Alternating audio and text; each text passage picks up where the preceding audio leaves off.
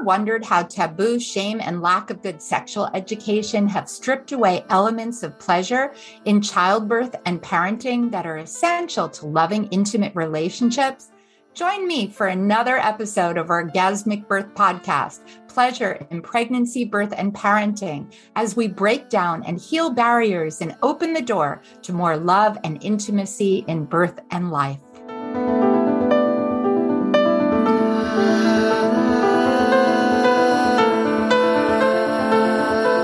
What did you learn about the hormones of love, sex, and childbirth? Do you know how you can help your hormones to flow for a gentle, pleasurable birth? Hi, I'm Deborah Pascali-Bonaro, founder and director of Orgasmic Birth and host of the Orgasmic Birth Podcast. Today, we're joined by a friend and colleague, Dr. Sarah Buckley. She's trained as a GP family physician with qualifications in GP obstetrics. She's been writing and lecturing to childbirth professionals and parents since 1997 and is the author of the internationally best-selling book, Gentle Birth, Gentle Mothering.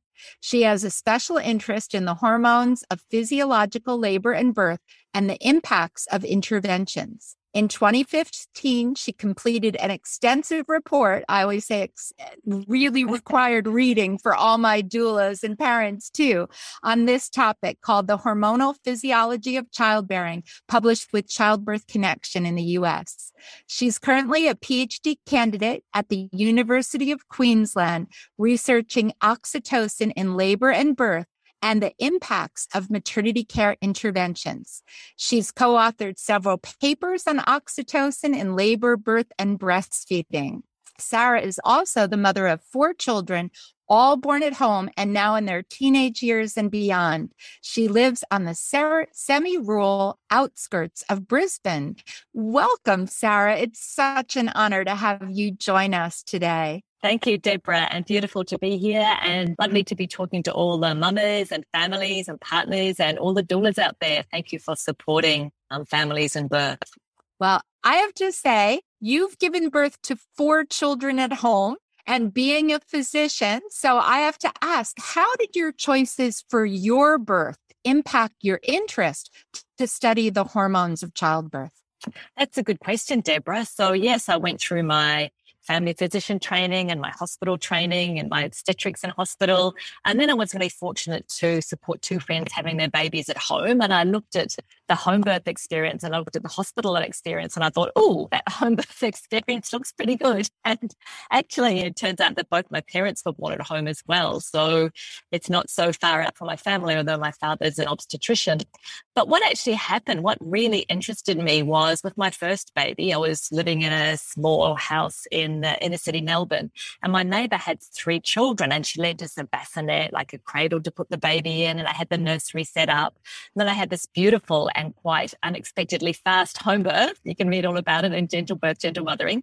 And once my baby was in my arms, gosh, I wouldn't have her more than an arm's length away. And I could tell that my brain had actually gone from that direction to like 180 degrees, completely in a different direction. And I could literally feel that my brain had changed in those 5 hours of labour. And I thought, whoa, what was that? Like something phenomenal had happened. And, you know, I carried that with me into my mothering. Like I co-slept, like I kept my baby with me. I carried my baby around, all things that were kind of culturally out of step and certainly not how I was raised. And I went on and had the same kind of experiences with my other 3 children. And I was really curious, like what had happened to my brain?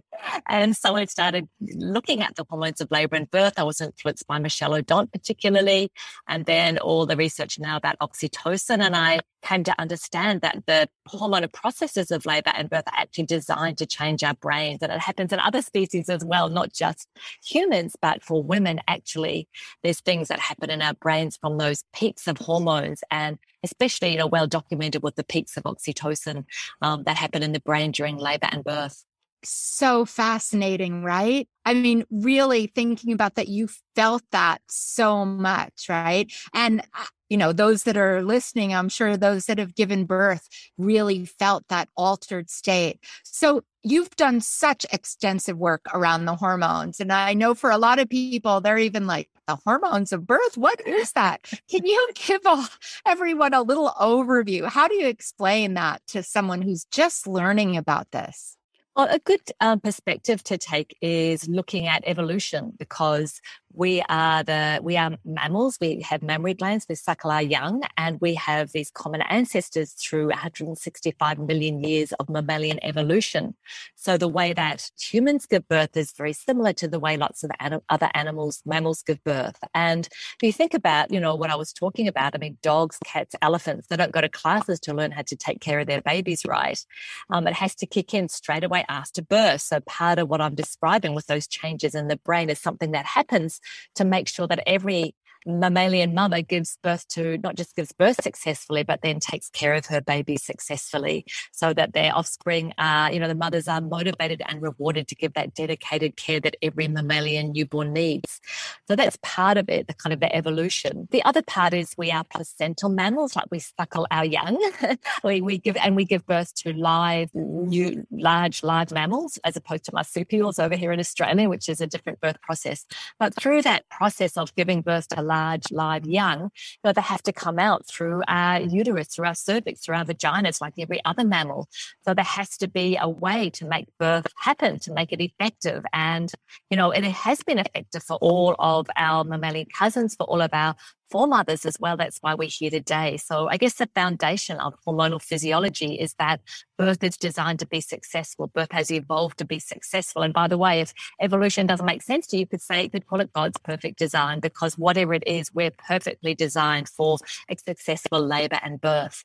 And what the hormones do is enact a successful labor and birth, but not only that labor and birth is successful for mother and baby, but also, as I mentioned, that the bonding and the caretaking is successful through these changes in the brain. But the other part of it for all mammals is that lactation or breastfeeding has to be successful. So the hormones facilitate successful birth, successful bonding, and successful breastfeeding. I call it Mother Nature's superb design of making sure that all those things happen, of facilitating these processes. They also, through these peaks of labor, of oxytocin and all the hormones in labor and birth, actually feel good. So you can read that about in my ecstatic birth ebook. I mean, orgasmic birth. Many women have had this experience of coming out of labor and birth and going, whoa, that was so good. Can I do it again? Or maybe not that minute, but maybe, the next day. That was phenomenal, because through these processes of labor and birth, it powerfully activates our pleasure and reward centers. So we're actually rewarded for having babies.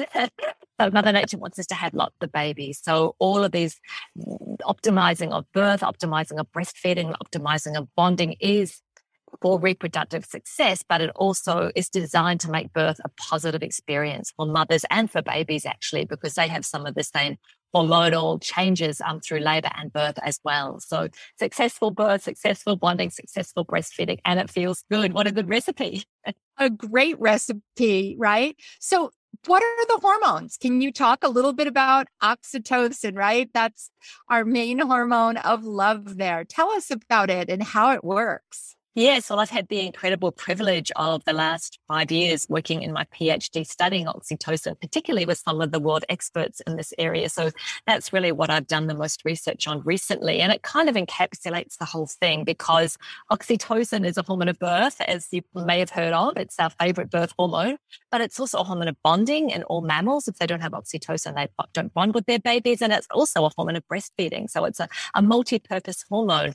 And you may have also heard of oxytocin outside of childbirth, because it's a feel-good hormone. There's so much research happening outside childbirth where, oxytocin makes you feel good, makes you trust people. It's been called the hormone of trust, hormone of monogamy, the moral molecule even, because it affects our interactions with each other. It's a social affiliative hormone.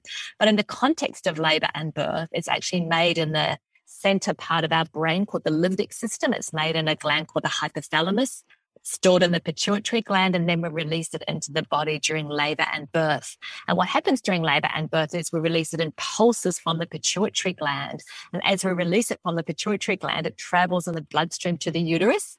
And when it gets to the uterus, it meets the oxytocin receptors, which I'll mention in a minute, and causes the uterus to contract more effectively. And that's actually what its name means. Oxy means fast, tocin means birth. So physically, it makes birth go faster. It's what facilitates. It doesn't actually totally cause. It's not the only cause of, but it facilitates the rhythmic contractions of labor. And if you've had a baby, you know they start small, get bigger and bigger, and in the end become virtually unstoppable. And I'll come back to that as well. But so oxytocin during labor and birth, that's in the body, but also at the same time. And this is why oxytocin can be such a feel-good hormone, because it's also released into the brain. So as it's released into the brain, it kind of filters out, it modulates. It's called a neuromodulator, lots of processes in the brain. And one of them that it powerfully affects or switches on is those reward and pleasure centers that we talked about, the dopamine centers in the brain. So basically what that does during labor and birth is it switches on the attachment systems for mothers and babies. And it means that when the mother gives birth, she has these extreme levels of oxytocin in her brain, this powerful reward and pleasure center activation, and she meets her babies for the first time. We're talking all mammals here, right? She meets her babies for the first time. And so her babies become intrinsically a source of reward and pleasure for her. And that's ecstatic birth, that's orgasmic birth. That's why it can feel so good from this release inside the brain. Now, going back to what happens in the body, so it travels to the uterus, and what it finds is the oxytocin receptor. So every hormone has its own receptor. Some actually have several receptors. Some receptors act on several hormones, but oxytocin and its receptor actually kind of monogamous. There's one receptor, one hormone. And the way I look at it, it's like a key and a lock. So the key is oxytocin. The lock is the oxytocin receptor. And when oxytocin finds the lock, the receptors on the outside of the uterine muscle cells, it binds to them. And it basically like turning a key into a lock. It sends a chemical message into the cell saying contract. And just as oxytocin levels go up as labor progresses, they actually are 3 to 4 times higher at the end of labor than the beginning of labor, the number of oxytocin receptors actually goes up in the lead up to labor. So that at that onset of labor, the mother's optimally ready for an effective labor and birth by having lots of oxytocin receptors in her uterus, which means that her uterus is going to be very sensitive to oxytocin. And what we found in our research was that the levels of oxytocin at the start, the spontaneous, we say physiological onset of labor, are really quite modest. They're not very high because there's this incredible increase in the number of receptors. It goes from about 1.8 density to about 3,500 density. So that's how sensitive the mother's uterus is. And it really peaks at that onset of labor. And I'll just share an anecdote about that because I actually breastfed through my second pregnancy, my toddler, and every morning she'd come in for a little suckle. That was fine. But the day I went into labor, she came in and had a suckle, and I had to literally throw her off because I got such a massive contraction.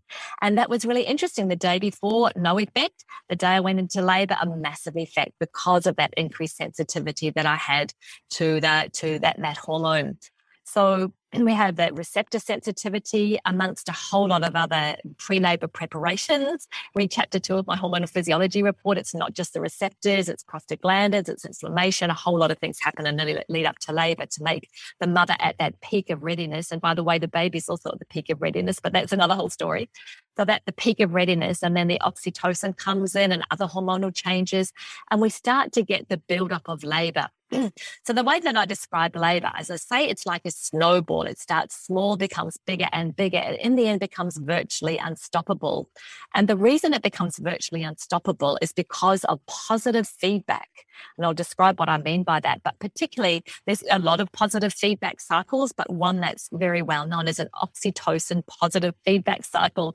And if you want to see the visual of it, go to my website, look at my blogs, look at my epidural blog. There's a picture of it. So what happens is that we're releasing oxytocin from the brain down to the uterus, and it causes the uterus to contract. And that causes sensations. You might have noticed this. So the sensations, especially the baby pushing down, are fed back to the brain by a specific sensory nerve pathway. The sensory nerves is what tells the brain what's going on in the body, right? This is a specific sensory nerve pathway. And during labor and birth, that information by that sensory nerve pathway about the sensations in the uterus fed back to the brain tells the brain to produce more oxytocin. So it's not producing less. It's not a negative feedback to keep things the same. It's a positive feedback. So it tells the brain to release more oxytocin. We get more oxytocin released into the bloodstream, to the uterus, stronger contractions, more sensations. As you notice, more oxytocin release. So it's a positive feedback loop. And this is one of the processes that fuels that snowball of labor. And labor becomes bigger and bigger, and in the end becomes virtually unstoppable. You may have noticed that you can't stop it even if you want to at the end of labor. And then at that moment of birth, we have this intense sensations, more feedback, more oxytocin, all designed to have a quick and efficient pushing stage. And then we know, as I said, at that peak, at that pushing stage, oxytocin levels are 3 to 4 times higher than what they were at the start of labor. And then also we have at the hour after birth, even higher levels as the baby comes onto the mother's body, the baby's instinctive behaviors. The baby will find the breast, will massage the breast with its hands, will eventually suckle. And all of those things stimulate oxytocin release for the mother. So even from those high levels at birth, she can have levels up to 10 times higher in the hour after birth, which is kind of what makes it this magical hour. You may have heard that, the magical hour after birth. We call it an early sensitive period because what's happening at that time is different to what happens at other times. The mother's body is maximally sensitive to oxytocin in her uterus, probably in her brain as well, maybe even in her breast. There's a whole lot of preparations. The baby's also actually has peak oxytocin levels, which I'll talk about in a minute. So they come together, and that release of oxytocin that the mother has in response to her baby's behaviors actually saves her life by making sure her uterus contracts up nicely. It also has another effect you may have heard of. It actually causes a vasodilation, an opening up of the blood vessels on the mother's chest wall. She can get a flush, and that vasodilation literally pulses heat to her baby. And that's why, again, you may have heard of this, why skin to skin is such an effective way of keeping babies warm, because the mother literally pulses heat to her baby. And if the baby's a bit cool, the mother's body pulses more heat. If the baby's a bit warmer, the mother's body pulses less heat. There's this interaction we call mutual regulation. So the whole process of oxytocin from the beginning of labor through the onset of labor and birth, through the peaks of labor and birth, and then the time after birth, this magical hour after birth, is designed to optimize the effectiveness, the safety of labor and birth for mothers and babies. It's designed to optimize bonding through these peaks of oxytocin in the brain, which not only switch on pleasure and reward centers, but in women, it actually changes personality through these peaks of oxytocin. And then the breastfeeding, because those high peaks of oxytocin in the hour after birth make sure that mother and baby are in this perfect, we say, calm and connection state. That's one of the effects of oxytocin. It makes us relaxed to begin breastfeeding. And of course, it's a hormone of breastfeeding as well. It's a hormone that's released when the baby suckles. So mothers has even more oxytocin, not just in that first hour after birth, but through her whole breastfeeding career. She has these intermittent increases in oxytocin, which had some of those same effects of bonding, of relaxing, of calming, a whole lot of other ways that oxytocin facilitates and optimizes the mother's body for breastfeeding as well. It's so fascinating, right? Like as you talk, and I've heard you say this, many times before, but I'm still in awe of how the body works and how the body grows these additional receptors, right? And that positive feedback loop. But I also am aware as a doula that sometimes situations make it a little bit more challenging for people to release their own oxytocin. So for those that are listening that are pregnant or partners saying, well, how can I help? How can we ensure a good oxytocin flow? What are some of your suggestions? Well, just to start with the basics, again, if we go back to evolution and we look at our mammalian cousins, how did they give birth to ensure their oxytocin is flowing? Because these things are even more critical in the wild, right? Our birth has evolved in the context of the wild, so birth has to be efficient and can't linger on for a long time, right? So what other animals do is they make sure they're in the safest place possible. And in fact, oxytocin can't be released if we don't feel safe. Yeah, so that's critical, right? So make sure you're in the safest place possible. Our mammalian cousins also surround themselves, or most of them are social birthers. They surround themselves with a circle of elephant helpers or a dolphin midwife, another female who attends it. Mice have another experienced female who helps. Some animals are more solitary birthers. Cats tend to give birth by themselves. You may have noticed this if you have a cat, you kind of wake up the next morning and there's another cat licking her babies in the cupboard. But what the animals do is make sure they're in the safest place possible. And from the perspective of our brain, safe means familiar. Yeah. If we're in an unfamiliar place, we don't know if we're safe or not. So making your circumstances as familiar as possible. Obviously home, the hormones tend to flow better, like, fewer interventions needed at home.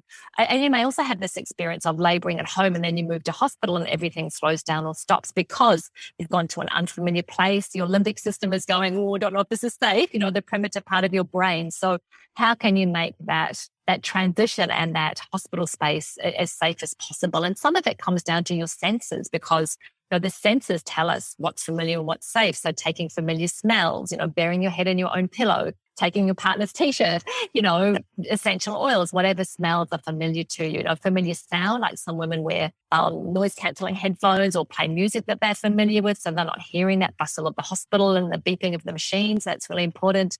Low lights, because generally day living species tend to give birth at night, and we give birth under low light conditions generally. When our melatonin levels are higher and our adrenaline, our daylight alertness hormones are lower. So, dim light, if you can dim the lights, that will help the oxytocin release.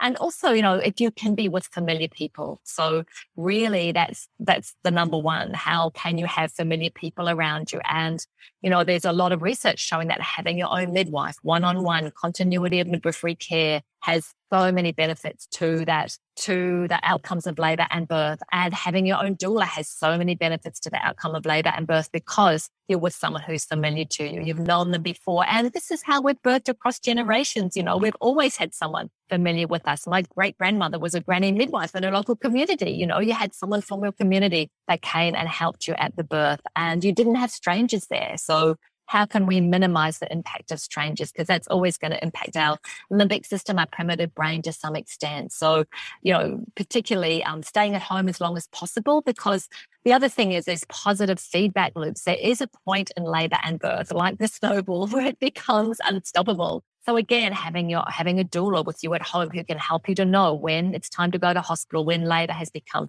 so big and so unstoppable that transition to hospital isn't going to derail the progress of your labor. So those are some ideas, I'm sure, as doulas and as mamas as well. You've got some ideas for how you can help yourself to feel safe. And I know we're going to go on and talk about this, Deborah, but the hormones of labor and birth, the processes, the flow of having a baby is almost identical to the processes and flow of making a baby. So if you're thinking about what's the best place to have a baby, you could think, is this a situation where I could make a baby? And that is the ideal situation. And if it's not, how can you make it as intimate, as quiet, as dark, as safe as possible would be my number one take-home message. Oh, and I appreciate that you brought us there too, because I was going there. So what other ways? Because, would you say that birth is a part of a person's intimate and sexual life?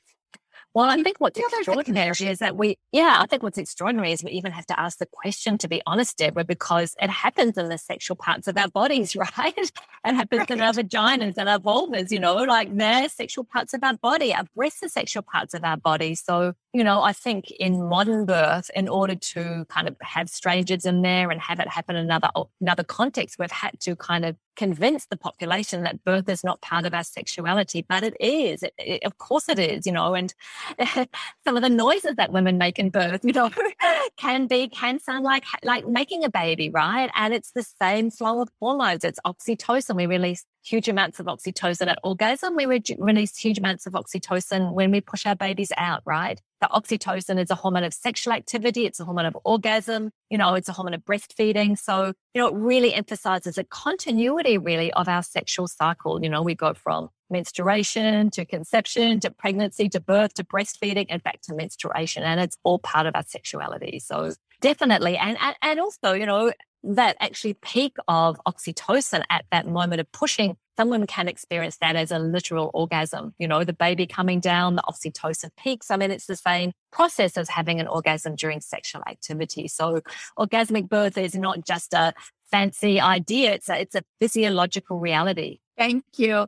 My heart sings on that too. And what about other ways? Because I have a lot of people talk to me about masturbation or doing things in labor that would increase their oxytocin with pleasure. What do you feel about that? Look, I'm excited to see some research in this area. And I know that there is some studies being done. And, it's a kind of old midwives trick, you could say, like Anna Mae Gaskin, the mother of midwifery in America. She said the energy that gets the baby in can help get the baby out. And I know that you have your own orgasmic tricks as well in labor because, like when labor slows down or stops, which it often does when we're not feeling private and safe, what do? We've created what I call a hormonal gap. Yes. The individual isn't feeling safe, and it's not just a woman. Like if we have an animal in a zoo, that doesn't have their circle of elephant helpers, that's the same situation, and birth gets very distorted. The processes of labor are difficult in those circumstances. So, that's kind of what we've created. And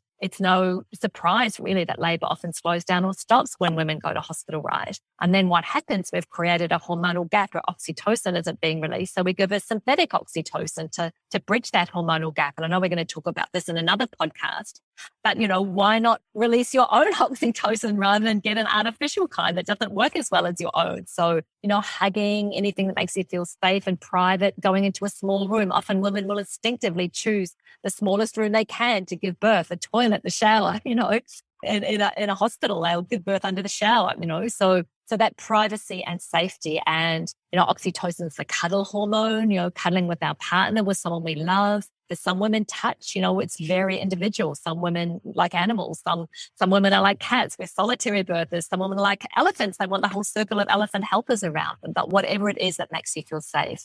But certainly hugs, touches, releases oxytocin, and sexual activity, as you say. I mean, what more pleasurable way to make labor happen than to stimulate yourself sexually or have a partner do it, like there are studies showing nipple stimulation can help to get labor started or going, in some circumstances if the woman's at an adequate state of readiness.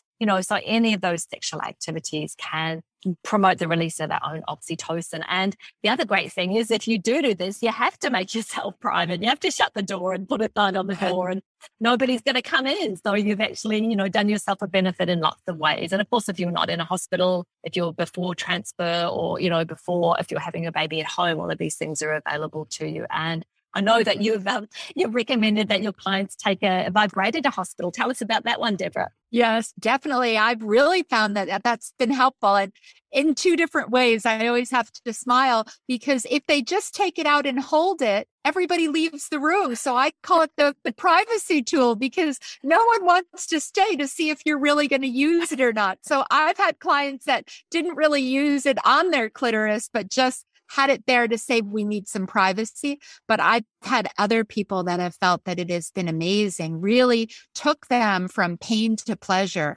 And they really felt the difference that when they were doing stimulation, all they felt was pleasure. And when they weren't, they really felt more of the challenge. What do you think about that difference? I think whatever gets you through, really. I mean, there's lots of different tools that women use. I mean, classically, we use breath, sound, and movement. I mean, that's brilliant because, you could say it takes your mind off the pain and also it can convert pain to pleasure. I mean, that's what it's about really, and the release of oxytocin actually has natural pain relieving effects. So that makes total sense. I mean, I was thinking about my last baby I had at home here. And the way that I dealt with the pain was every time I got a contraction, I had to have my husband right there in front of me. And I looked him in the eye and I said, I love you. I love you. I love you. I love you. I love you. And that released oxytocin as well, right? And it took me into this altered state. And if he wasn't there to receive that, it was painful. So yeah, there's lots of ways to create oxytocin, but sexual activity creates even more oxytocin in the brain. And that's going to, stimulate the reward and pleasure centers. It's going to have these analgesic properties. It's going to put us into the calm and connection. And it's also going to release oxytocin to the uterus and help to facilitate the contractions of labor as well. But I also want to add something I didn't say previously, which is that as a neuromodulator, that one of the ways that oxytocin works in the brain is it shifts the balance in the autonomic nervous system. And I'll explain what I mean by that. So the autonomic nervous system is kind of like the automatic nervous system. It's the part that is continually adjusting our blood pressure, our heart rate, our skin temperature, our digestion, a whole lot of things we don't have to think about, right? It's all happening automatically. And it's generally balanced between what we call the sympathetic, which is the fight or flight or even the alertness center. Yeah, if there was a loud noise in the room, you get a rush of adrenaline, you'd be very alert. But even in the daytime, when you're up and alert, you have higher levels of adrenaline, your sympathetic is a bit switched on. And then the other part of it is the parasympathetic, which is the rest and digest, relaxation and growth system. So that's the part that we're in when we're eating, when we're kind of lying down and relaxing after eating, Also, when we're suckling, when we're sleeping, all of those things are parasympathetic.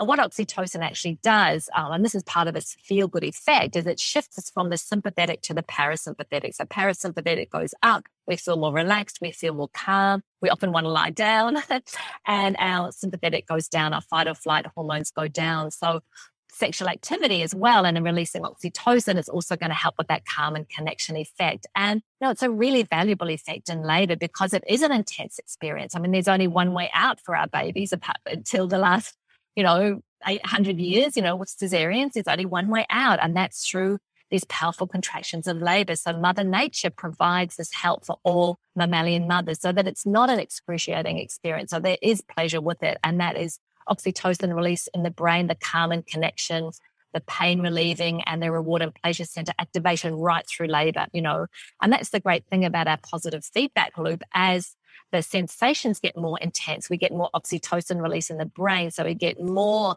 pain relief, more calm and connection. So, and as labor progresses, there's more in the brain. So all of those things happen. So, if you're using sexual activity in labor, you're kind of taking a bit of a shortcut and getting yourself to higher oxytocin levels as well, and increasing the pain relieving, the calming and connection as you described. Yeah. And doing it with love, right? I love you, how you just said, I love you. And that's bringing that oxytocin up. Well, Sarah, you've given us so much to think about. I'm sure all the listeners are like, wow, right? And I know that you'll come back and we'll talk more too, that when there are challenges in birth, how are there some hormonal gaps and how can we work to fill them? But I know people today are going to say, how can I get in touch with you? Where can people find you? So my website is sarahbuckley.com. I've got links to my hormonal physiology report. And if you go to the all the science and more tab, you'll also find links to all the papers that we've published so far on oxytocin. So we've done research on oxytocin levels in physiological labor and birth, oxytocin levels in breastfeeding.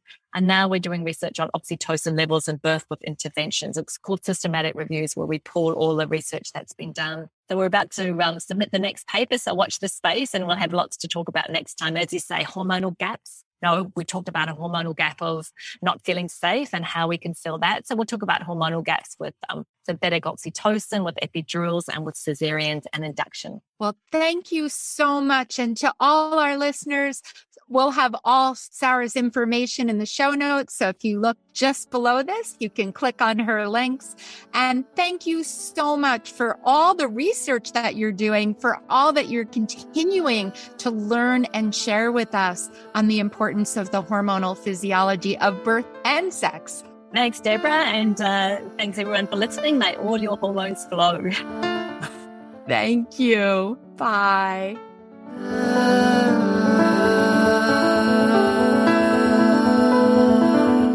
Thanks for listening to the Orgasmic Birth Podcast. If you enjoyed this episode and would like to learn more about pleasure in birth, parenting, and birth work, visit orgasmicbirth.com/more for my free gifts.